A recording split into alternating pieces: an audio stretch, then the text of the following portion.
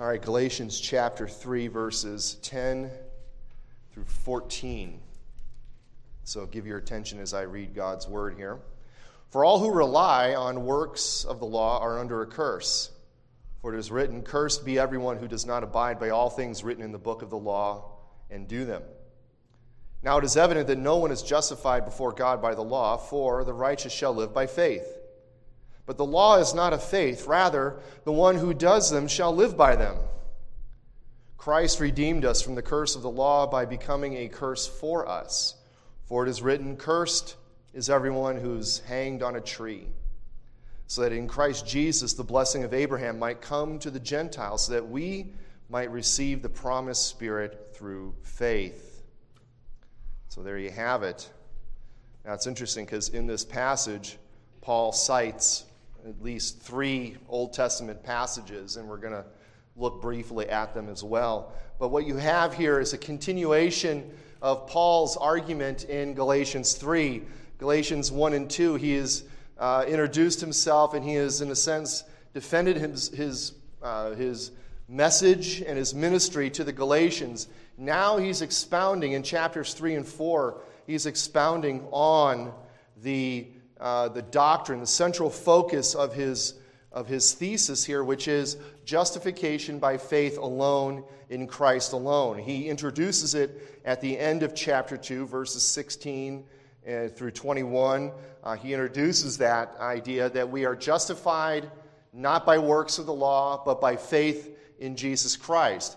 And now he's going to expound on that in chapters 3 and 4. And as we've been looking at chapter 3 so far, the first 9 verses, he is now looking at how this concept of justification by faith and not by works of the law, how this was always the case.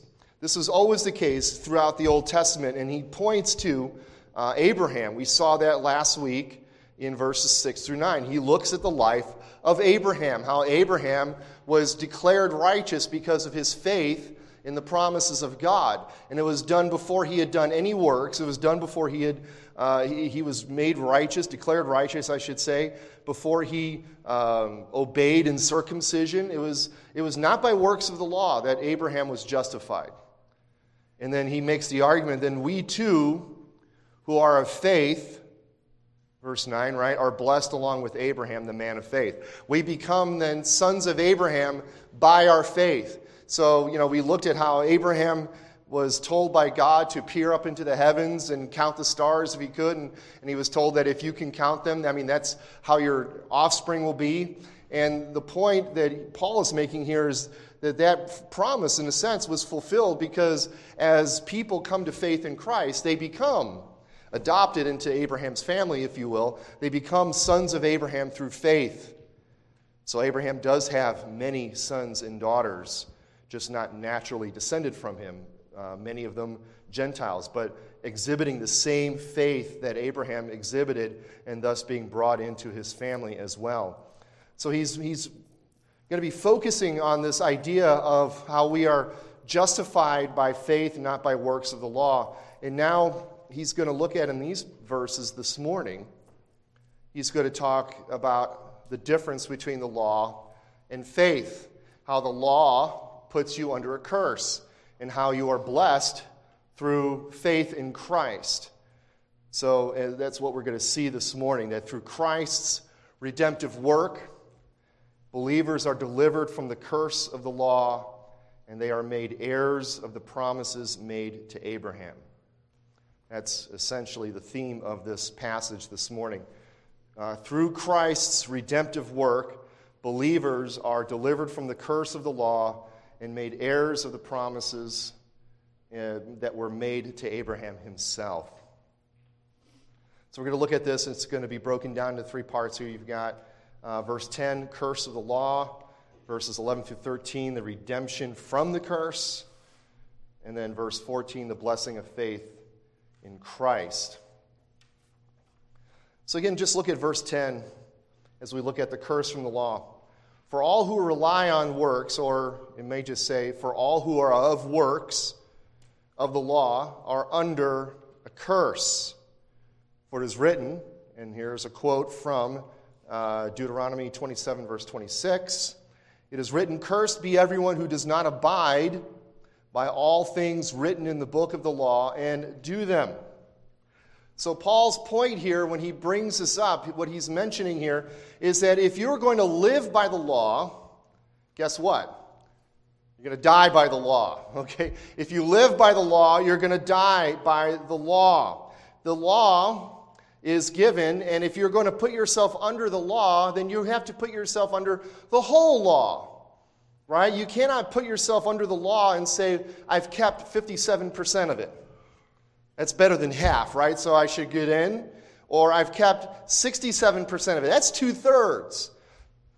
2/3, not 3/3. That's 2/3. That's 2/3 of the law. That's good, right? Or I kept 90% of it. That's 9/10. That's pretty good, right?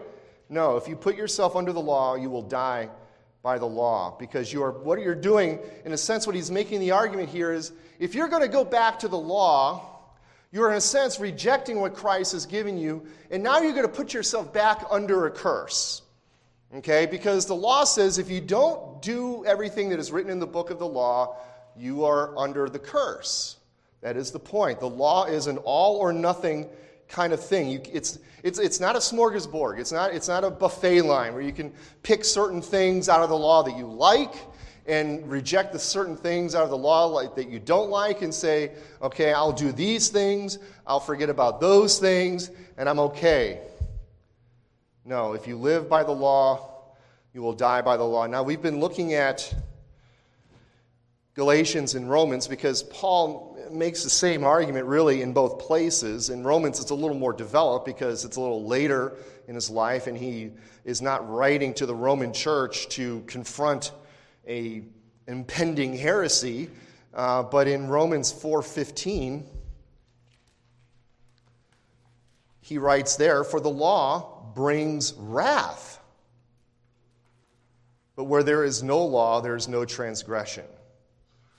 In other words, the law, basically the law, it comes in and says, this is how you shall live, okay? And if you fail to live it puts you under the wrath of God, right? We started looking at this 3 weeks back in Genesis, how God gave Adam in the garden, he gave him a command, he gave him a law. Do not eat of this tree.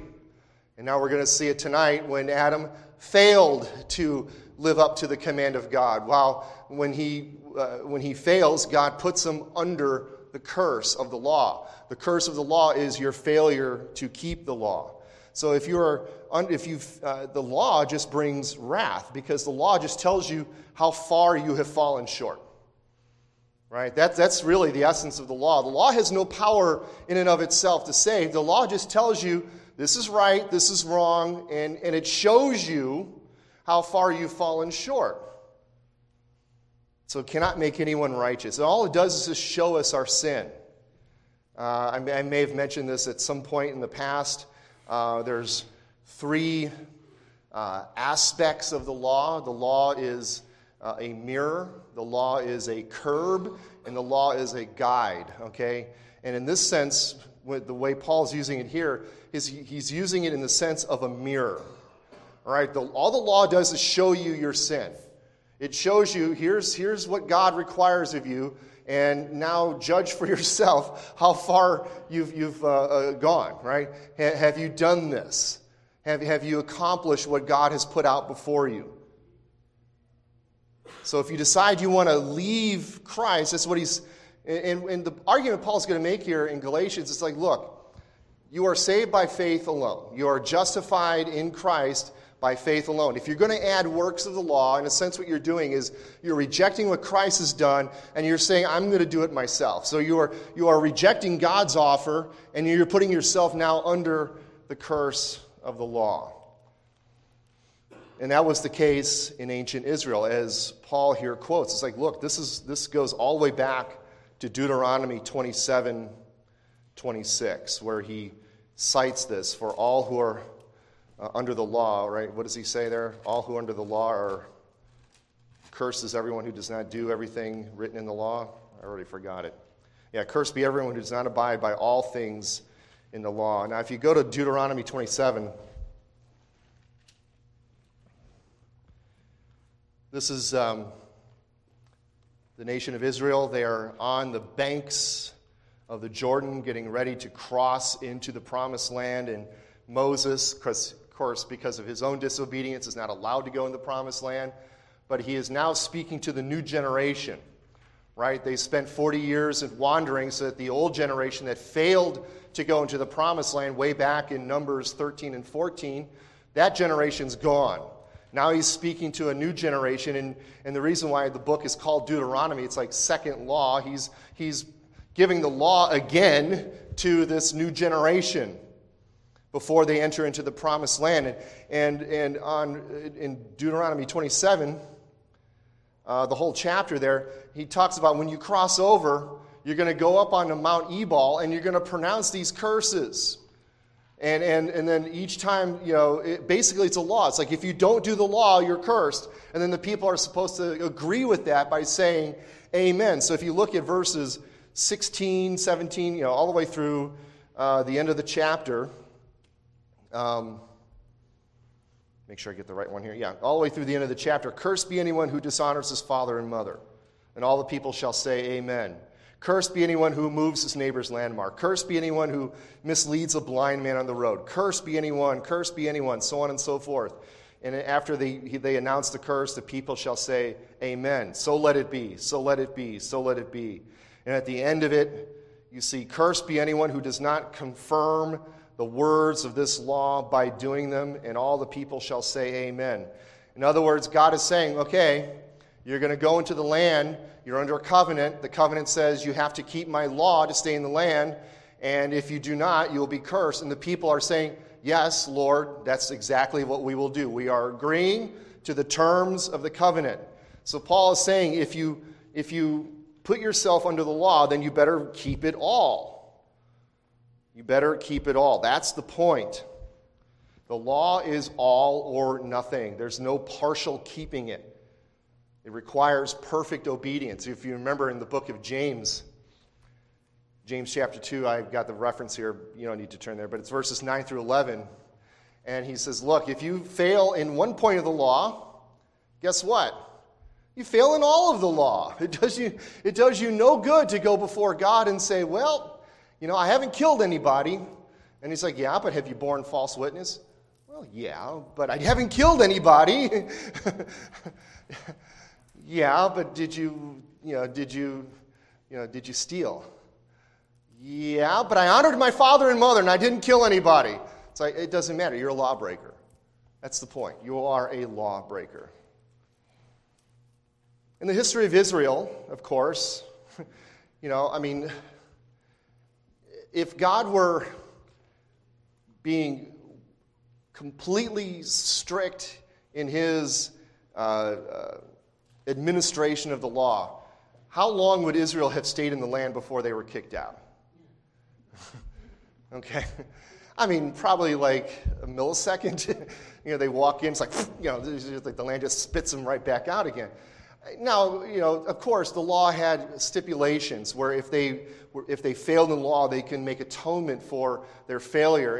And by that, then they were allowed to stay in the land. But, as they began to grow more and more apostate, more and more disobedient, more and more idolatrous, and then eventually as the kings who are sort of put in place as sort of like a representative of the people, as the kings become more and more wicked, eventually God's patience runs out and he eventually kicks them out of the land. So the history of Israel, human experience demonstrates this as well, that all fall short of what God demands. It's no one who keeps the law. Romans 1 through 3. You are all guilty. No one seeks after God. No one desires righteousness. Your mouth is an open grave. Your heart is full of dead men, bones, and things, okay? You have the poison of asps on your tongue. All these things that he pulls out of the Psalms to indict the human race in Romans, in the last part of Romans 3 there, in Romans 3, 9 through 20. We are all lawbreakers. And it's interesting, too, because even today, you've got people who want to say, all right, well, okay, justification by grace through faith, got it. but now you have to sort of work to keep yourself in God's good graces. So if they don't add works at the beginning, they sort of add works now in the process of sanctification and how you have to stay in God's good graces. And all you're going to do then is you're going to create a bunch of burned out, frustrated, depressed, despairing Christians. Because who's going to be able to keep the law? Nobody. Nobody. You haven't kept the law the minute you woke up this morning.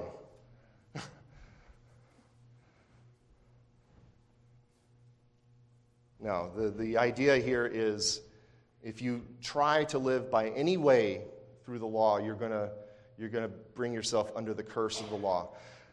I mean, if you say that you're 100% dependent on God for justification, but somehow sanctification, your way of staying in grace, is a work of you with God, well then whatever percentage you want to assign to yourself, that's where you're going to fail. Okay, so if you say sanctification is 80% God, 20% me, then you're going to fail in that 20%. If it's 99% God, 1% me, you're going to fail in that 1%. If it's 99.9% God and 0.1% me, you're going to fail in that 0.1%. Okay, whatever degree you want to assign yourself as that's what you got to do, that's where you're going to fail. That's where you're going to fail. Matthew 18 is an illustration. You know this parable well. I've referenced this before. Verses 23 through 35. It's the parable of the servants who owe a great debt. It doesn't even have a name of the parable, at least not. Oh, the unforgiving servant, okay. So you've got here Matthew 18, verses 22 through 35. Like I said, you know the parable well, 23 through 35. Jesus is describing the kingdom of heaven after someone asked Jesus, how many times should I forgive my brother? 7 times, and Peter's being, he's in his mind, he's being gracious there because you weren't required to forgive anybody more than 3 times. So he's like, look, I'll double it and I'll add 1. How's that? Okay. And Jesus is like, no. How about 77 times? So how about 70 times 7, depending on, in other words, how about a lot? Okay. How about way more than 7? And the point is that's how God forgives you. Okay. And so he tells us that, look, the kingdom of heaven, this is a parable that describes aspects of the kingdom of heaven. It can be compared to a king who wished to settle accounts with his servants. When he began to settle, one was brought to him who owed him 10,000 talents. Now, you know the story, right? A talent is like a year's wage for a day laborer. So 10,000 talents, you might as well be talking for this guy's perspective, like the national debt. Okay, you owe $31 trillion. Okay, good luck paying that back. So he owes a lot. And since he could not pay his debt, his master ordered him to be sold, and his wife and his children and all that he had, and payment be made. So let me liquidate this guy and get a little bit back. The servant fell on his knees, imploring him, have patience with me, and I will pay you every... No, you won't. But, okay, out of pity, right? The master has pity. The master of that servant released him and forgave him the debt. Now, okay, now that's a lot, okay? The master forgave it. Look, the guy said, I'll pay you back. And the master says, no, I will forgive the debt. Okay? An unpayable debt, I'm going to forgive it. And then you know how the story goes, right? Then this same fellow goes out, finds a guy who owes him a not insignificant amount of money, but certainly not 10,000 talents. 100 denarii, it's like 3 months' wages or something like that. So then he seizes the man and began to choke him, saying, pay what you owe. So his fellow servant fell down and pleaded with him, have patience with me and I will pay you. Now the difference is this guy's buddy actually could have paid him that debt. It would have taken a while, but he could have paid him the debt. It's like, no, I'm going to throw you into debtor's prison. So he puts him in debtor's prison until he should pay the debt. Which is weird. It's like, how is he going to pay him the debt when he can't earn a living? But be that as it may. Verse 31, when his fellow servants saw what had taken place, they were greatly distressed, and they went and reported to the master all that had taken place. Then his master summoned him and said to him, "You wicked servant, I forgave you all the debt because you pleaded with me. And should you not have had mercy on your fellow servant as I had mercy on you?" And in anger, the master delivered him to the jailers until he should pay all his debt. So also my heavenly Father will do every one of you if you do not forgive your brother from your heart. The point is that you can never pay back God. You can never do enough for God. It's an unpayable debt. You cannot earn your way into salvation, and you have to have that debt forgiven. So that's point one. Point two, verses 11 through 13, redemption from the curse. Now it is evident that no one is justified before God by the law, for the righteous shall live by faith. But the law is not of faith, rather the one who does them shall live by them. Christ redeemed us from the curse of the law by becoming a curse for us. For it is written, "Cursed is everyone who is hanged on a tree."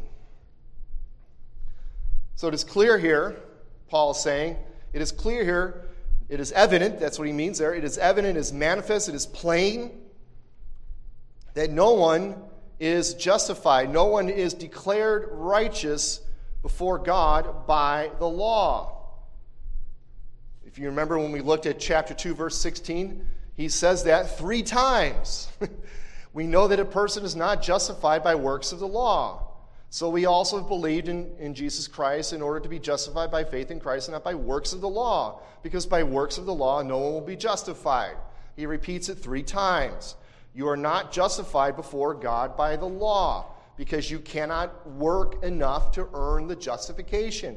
You cannot earn your righteousness. And because of its all or nothing nature, no one can keep the law perfectly. Now this too was known, or at least should have been known, in ancient Israel, because what Paul does here is he cites from Habakkuk chapter 2, verse 4. Now Paul must have really loved this verse because he cites it in 3 separate occasions. Actually, unless you believe he wrote the book of Hebrews. Okay. The author of Hebrews cites it. Paul cites it twice. Okay, it's cited 3 times in the New Testament. Habakkuk 2:4. Now, you know the story of Habakkuk. We don't need to turn there. But Habakkuk is a prophet, and he is there in the last days of Judah before it's taken over by Babylon. And Habakkuk is mourning the state of his people, and he's praying to God for righteousness. And God says, "I'm going to do something in your day, Habakkuk, that you are not going to believe." And Habakkuk's like, "Great, we're going to have revival." It's like, "No, I'm sending the Chaldeans." And it's like, okay, what did you say, God? So I'm sending the Chaldeans. It's like, they're worse than we are. Yes, I'm sending the Chaldeans. And the point is like, look, and then I'm going to judge them too, because they're wicked as well, because they're going to overstep their bounds and so on and so forth. But guess what? It's the righteous one is not the one who is doing anything. It's the righteous one is the one who lives his life by faith. The righteous lives his life by faith. And again, as I said, this should have been known in ancient Israel. Paul, in the previous section, quotes Genesis 15:6, where he says that Abraham believed and it was declared righteous. Psalm 130, verses 3 and 4. This should be, for myself too, it should be memory verses, really.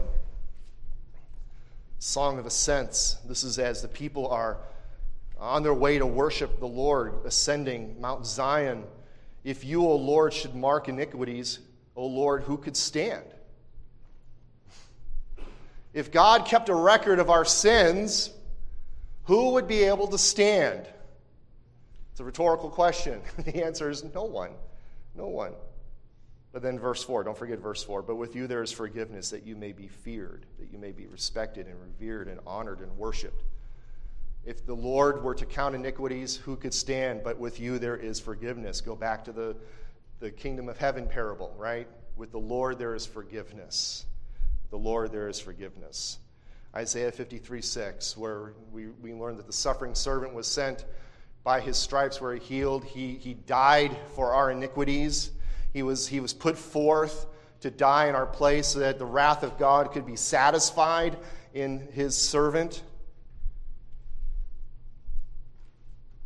So no one is justified by works of the law. And if you look at verse 12, the first half, but the law is not of faith. They're antithetical. All right? They are incompatible. The law and faith are not, you cannot mix them. Okay? You are either going to be righteous through faith, or you're going to be righteous through law keeping, which is a bad plan. Right? Because if the Lord marks iniquities, who could stand? You are either righteous by faith or you're righteous by law keeping. Now again, the law gives you no power to do it. It just says, this is what the law is. Can you help me with it? No, I can't help you with it. I could just tell you what is right and what is wrong. I cannot give you any power to do it. It just shows us our sin and then condemns us when we fail. Faith, on the other hand, believes what God has promised to us and says, I will accept what you have done for me, O Lord, because I can't do it. Faith says, is the open hand that receives what God has done for you. Works or law is, I'm going to try to do it on my own. So he goes on in the last half of that verse. The one who does them shall live by them. The law, while holy and good, is uncompromising. It's not going to grade on a curve. The law is like, I can't give you the power to satisfy my requirements. And guess what? I can't grade on a curve. I can't say, well, you did good enough. You really tried hard. You almost made it. No, the law is like, nope. Sorry, you fell short. You fell short. It'd be like, if you're in school, if you remember way back in those days in school, and you would take a test, right? And the passing grade, let's say, is 60%, okay? And you make 59%. And you're like, I'm almost there. It's like, can you just give me one? No, I can't give you another point. Sorry. You failed. You failed. That's just the way it is. And he quotes here from Leviticus 18:5. The one who does them shall live by them. It's like, look, if you're going to put yourself under the law, you better do it all. You better do it all. But faith, which is not the law, says, I can't do it. I recognize I fail. I recognize that even though I may have some outward show or outward evidence of obedience, I still fail. I know what my heart is saying. I know what's in my heart. I know that I'm not doing this with the right motivations. And faith says, Lord, I can't do this. I can't do this. I have to trust in what you've done for me in Christ Jesus. So then you see there in verse 13, then Christ redeems us from the curse of the law. Now, it's not like God just wipes the sin debt away. All right? He redeems us from the curse of the law by becoming a curse. Okay? In other words, Christ says, I know you can't pay it, so I'll pay it for you. Again, in the parable, when the king forgives the 10,000 talent debt of the servant, who's absorbing the cost of that debt? The king, right? He's saying, I'll pay it. I'll eat that debt. I'll pay that debt for you. When in the parable of the prodigal son, when the son leaves, what happens? He liquidates. The father has to liquidate a third of his estate in order to give his son cash. He's not giving his son a third of the sheep and a third of the goats, and the son is walking with his sheep and his goats. No, those have to be liquidated and turned into cash so that the son can leave. And when the son comes back and he realizes that he's failed the father, and he's like, look, father, just make me one of your servants. I'll pay back everything. And the father's like, no. I'll eat that debt. I'll absorb that debt. And I'll bring you back in as my son. Christ redeems us from the curse of the law by becoming a curse for us. 2 Corinthians 5:21. God made him who knew no sin to be sin so that we can become the righteousness of God in Christ. God took his Son, who was perfectly sinless, poured all of the weight of our sin onto his shoulders. So when Christ was on the cross, he was the most vile, ugly thing the Father ever saw. Why? Because he was loaded with the sin of the world. And then Christ paid that debt. He became a curse for us. He stood in our place. He bore the full weight of the curse of the law on himself. All of our inability to keep the law, Christ has paid for us. And then all of his ability to keep the law, he gives to us through faith. I think it's a good deal, don't you? I think it's a great deal. It's the best deal ever. The best deal ever. All right, verse 14, the blessing of faith in Christ. So cursed is everyone who's hanged on a tree. And that too is a citation from Deuteronomy 21:23. It's often spoken of that the cross was a tree, a piece of wood. In other words, Christ was hung on a cross. He was hung on a tree, and he was cursed. So verse 14, so that in Christ Jesus, the blessing of Abraham might come to the Gentiles, so that we might receive the promised Spirit through faith. So the purpose for which Christ became a curse for us was so that the blessing of Abraham might come upon the nations. What's that blessing? It's a blessing that was promised way back in Genesis 12:3, where God calls Abraham and says, through you, all the families of the world will be blessed. How? Because Christ. Christ comes and he brings that blessing to us by taking the curse of the law upon himself so that we can walk in righteousness, so we can be declared righteous before God. That blessing now comes to all the peoples of the earth, all the nations, all the Gentiles.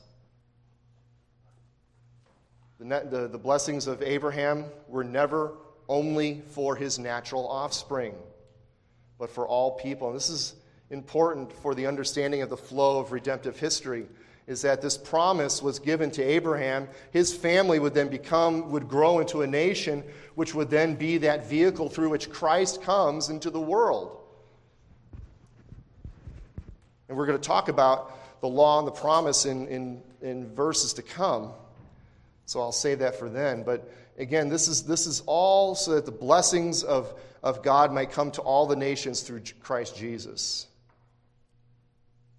And becoming Abraham's children and heirs of his covenant promises, that was always through faith in the person and work of Christ as well, never by works of the law. You don't earn your way into God's family. You can't work your way into God's family. You can't be good enough to be in God's family. He adopts you by faith. He brings you into his family. You are now a son or a daughter of Abraham by faith. And now you are a recipient of all the blessings. You are an heir of all the blessings. We are co-heirs with Christ, Paul will say in Romans 8.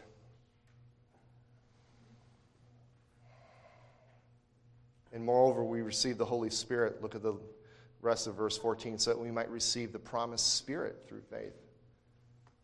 He talks about this earlier, if you remember back in verse 5. Does he who supplies the Spirit to you and works miracles among you do so by works of the law or by hearing with faith? It's through faith. The Spirit is given to you through faith. That deposit is given to you. That earnest money has been paid. The Spirit is that down payment in your life. He dwells within you, and he is the guarantee. You become sealed, and not in the sense of sealed like how a letter is sealed. The contents are sealed by a wax seal that has the imprintation of the king or whoever writes the letter. You are sealed by God, and the seal is the Holy Spirit. He preserves you. He makes sure that you will gain the inheritance that has been promised to you. The Holy Spirit will preserve you through all the trials of life. And just a few words in conclusion here. The law was not, let me rephrase that. To Adam, the law was a way to earn that higher life. Had Adam obeyed, he would have entered into paradise. But ever since the fall, that avenue has been shut. You cannot earn righteousness anymore through the law, because not only are we born with Adam's guilt, we commit actual sins that then add to our account. So the law then was given, in the sense, to Israel as a way to expose our sinfulness and bring us under the curse of God's wrath. But then through Christ and his death on the cross, he became a curse for us and redeems us from the curse of the law. Now, what this passage certainly does clearly is it exposes the problem that all human beings face, right? Born into this world. We are, as R.C. Sproul likes to say, radically corrupt. He doesn't like total depravity. And I don't like the phrase total depravity because it's often misunderstood. But we are radically corrupt. We are corrupt to the core. Okay? We are born into this world corrupt to the core, and there's no amount of law keeping that will save us. As I said, that avenue has been shut to us ever since the fall. You already come in with a debt. You come into this world with debt, and then you just incur more and more debt as you live. And that's the problem we're in. And that's the problem Paul is trying to impress upon his readers in Galatia. It's like, look, the law just shows you how far you've fallen, right? We have all sinned and fallen short of the glory of God. And we cannot attain that glory. There's no way to attain that glory. We have fallen short. You need faith. You need to be justified by faith. Now, there are a couple of distortions. I don't know, do I have distortions on your handout there? Okay. There are some distortions of this doctrine. You may have heard of these. You may not have heard of these. There are a couple... And when I say they're new, in the theological world, new can go back like a couple hundred years, okay? But when I say new, we're probably talking the last 20 or so years. There's been a couple of movements one is called the New Perspective on Paul. Has anybody heard of that? Okay, and the other one is called Federal Vision. Has anybody heard of that one? All right, these are two movements that in the end, what they do is they end up distorting justification by faith alone. Okay? The RCOS has spoken out against this, both of them. Every reformed, confessionally reformed denomination, PCA, OPC, URCNA, they have all written papers that denounce New Perspective on Paul and Federal Vision. But they are theological movements that have emerged in the last 20, 30 years or so, and they challenge the traditional view of Paul's teaching on justification. The New Perspective, as the name might indicate, gives you a new perspective, suggests that Paul was not arguing about legalism. Okay? When he says works of the law, he does not mean legalism. He's referring to Jewish boundary markers. Okay? In other words, it's like the law is fine. It's just that the Jews, what they were doing is they were keeping the Gentiles at bay because they wouldn't follow the certain boundary markers of circumcision and dietary laws. But works of the law are fine. So he's not arguing against legalism per se. So then once you're in, then you sort of cooperate with God and you kind of earn your justification. You justify yourself. Same thing with Federal Vision. It distorts this idea of justification by faith alone and says that you're not justified by faith, you're justified by faithfulness. Okay? And that's in a sense, how well are you keeping the law? And when you appear before God at the end of the day, he's going to look at your works and see whether you should go. It sounds very Roman Catholic when you think about that. But these are distortions. And there's always going to be people that are going to distort justification by faith alone. It blurs that distinction between the law and the gospel, or between the law and faith. Paul says here, the law is not of faith. The law is not of faith. So I think there's no passage here that so more clearly highlights this law-gospel distinction than Galatians 3:10 verses 10 through 14. What we could not do by the law, Christ has done for us. And that's why I love Romans 8, verses 3 through 4 so much in this. where he says there, "For God has done what the law, weakened by the flesh, could not do." I love that. All right, because in our weakened flesh we cannot keep the law, so God has done it for us. He has done what we could not do, weakened by the flesh, by sending his own Son in the likeness of sinful flesh. And for sin, he condemned sin in the flesh, in order that the righteous requirement of the law might be fulfilled in us, who walk not according to the flesh, but according to the Spirit. So as a result, we are no longer under the curse, but enjoy the blessings of faith in Christ. And by faith in him, we receive the Holy Spirit, and we become children of Abraham, and we inherit the promise of salvation. So then just a little bit of gospel encouragement here. Let us therefore then put our faith in Christ. Okay, trust in his finished work. Works of the law, again, remember, they do not earn you anything. We're going to talk about the law later in Galatians, and that's what we call the third use of the law as a guide for Christian living. And by that, then, that's what we do as a response to the fact that we've been saved. Paul will get to that in chapters 5 and 6. But here, as far as justification is concerned, the law cannot do it. You have to trust in the finished work of Christ, knowing that in him we have the ultimate blessing, eternal life.